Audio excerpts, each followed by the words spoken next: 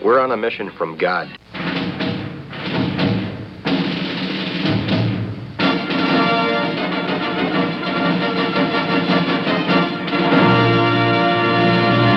And now for something completely different.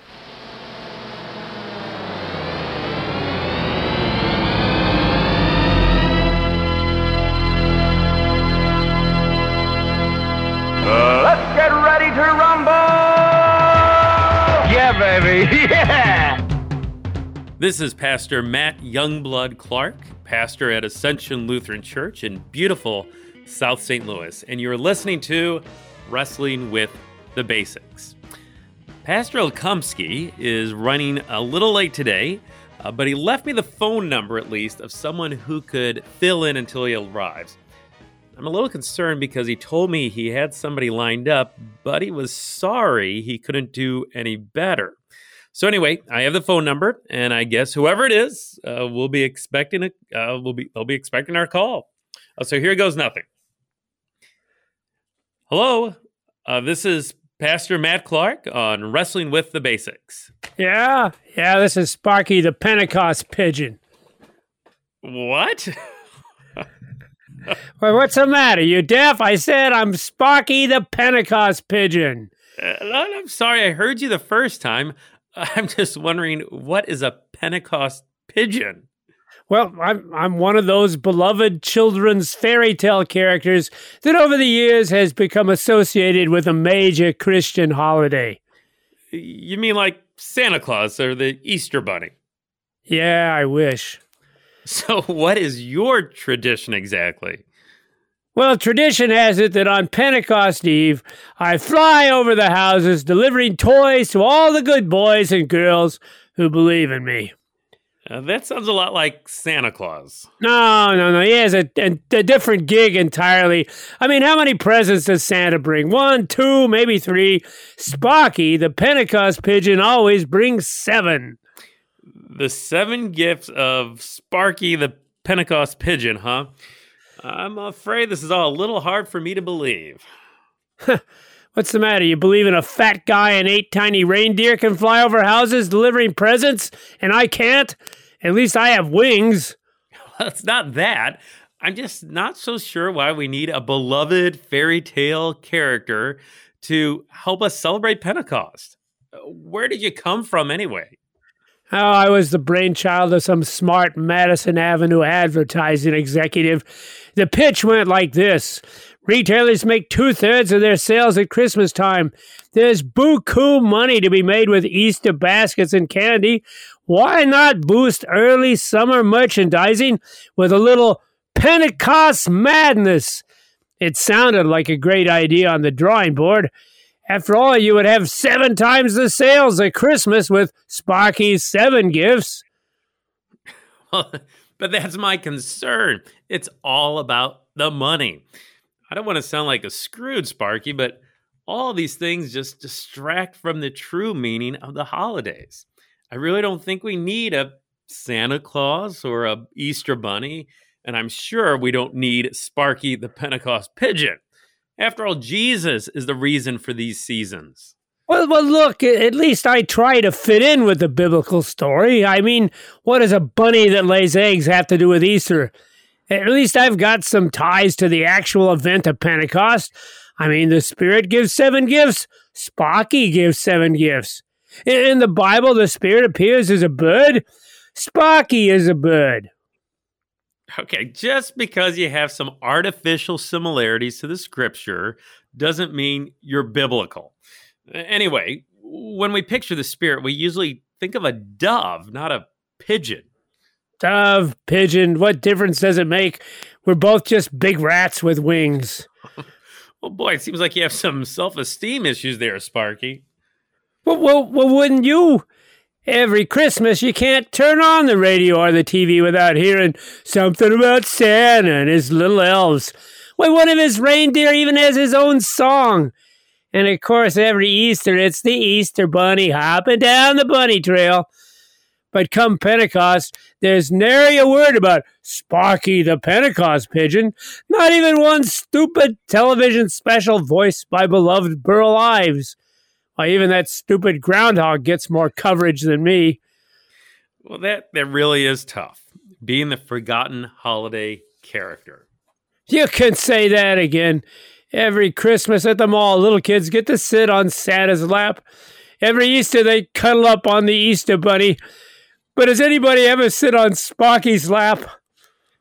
I didn't realize how hard it must be for you. Do you want to sit on my lap? Well, no, actually not. Yeah, I figured as much. Yeah, you're no different than the rest. Look, I'm sorry, Sparky. I didn't mean to hurt your feelings. Trust me, it is nothing personal. I'm just a little old to be sitting on laps, whether it's yours, Santa's, or the Easter bunnies. Yeah, what do you care?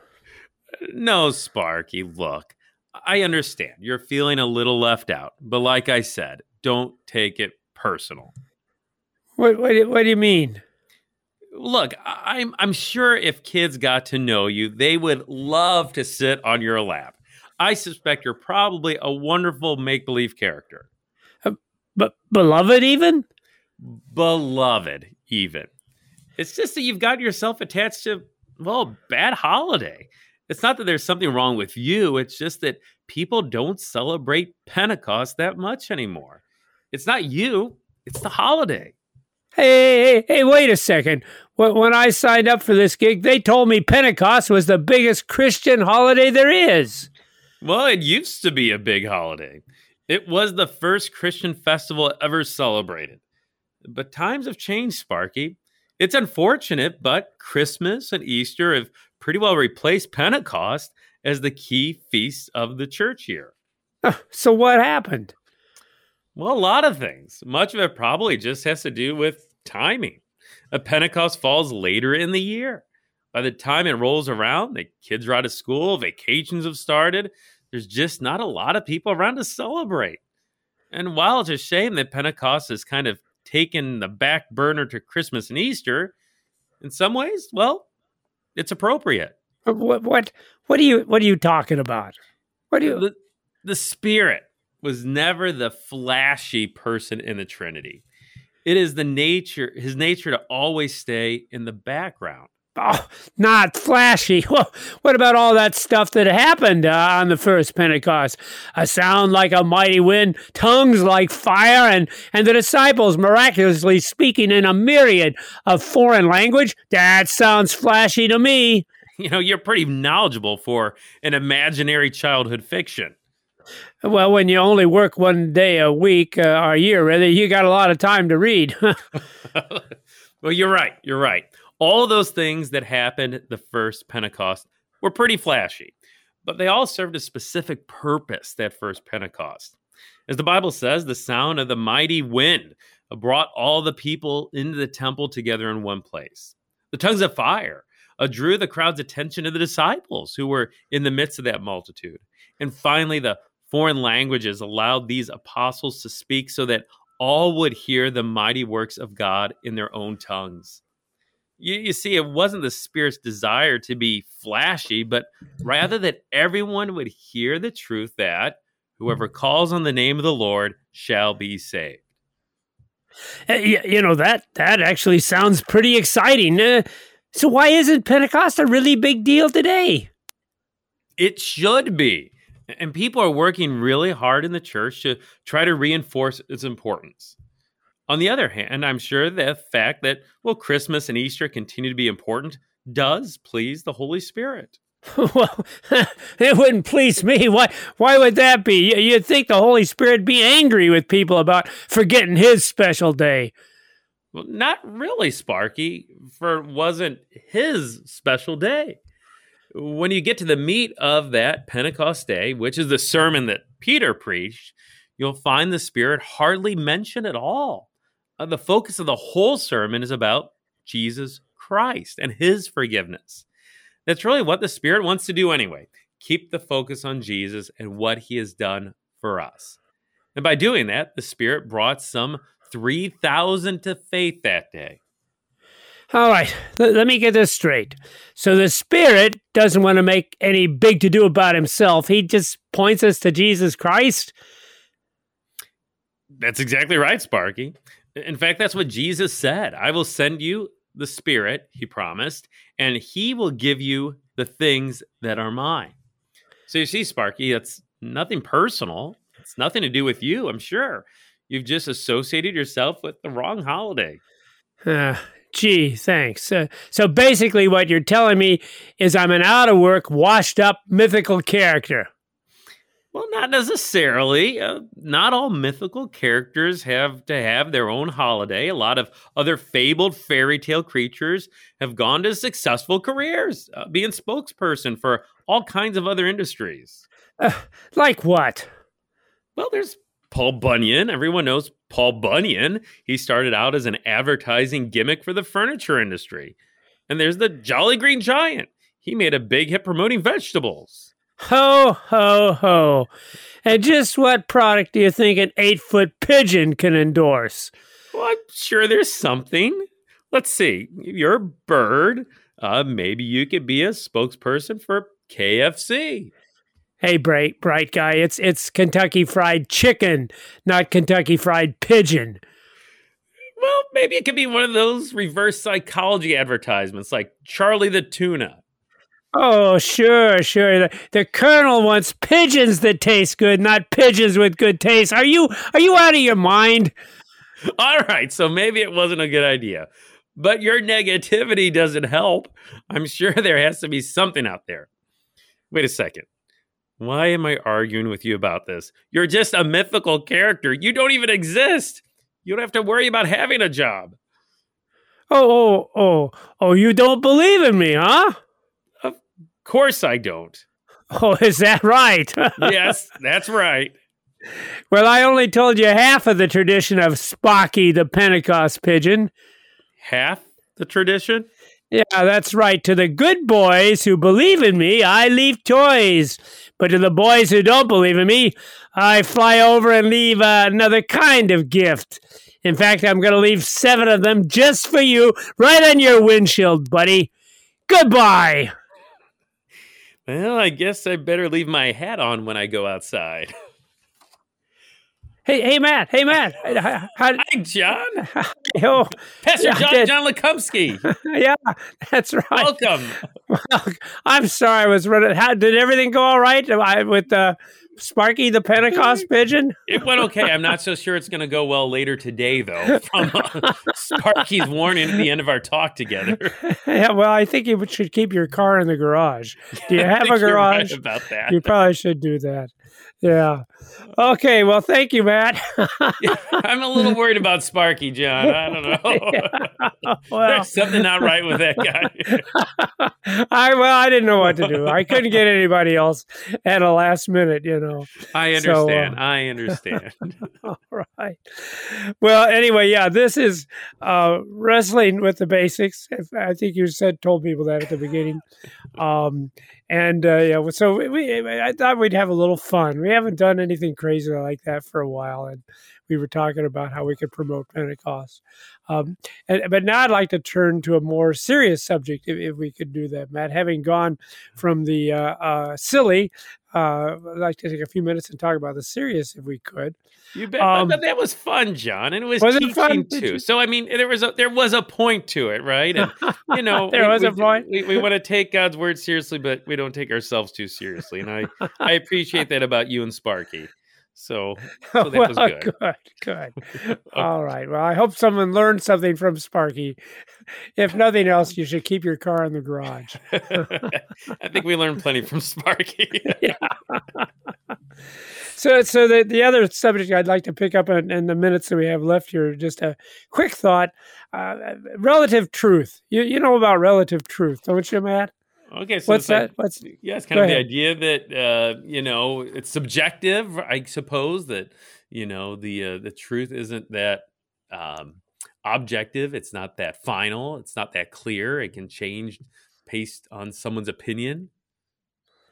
And of course, when we hear, and that's a very popular philosophy, they tell me that truth is relative.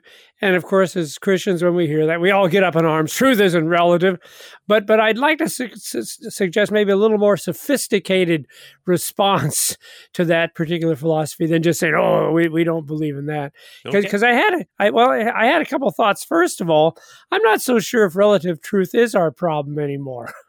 Because I don't know if anyone really ever believed in relative truth. I think the belief was your truth is relative, but mine isn't.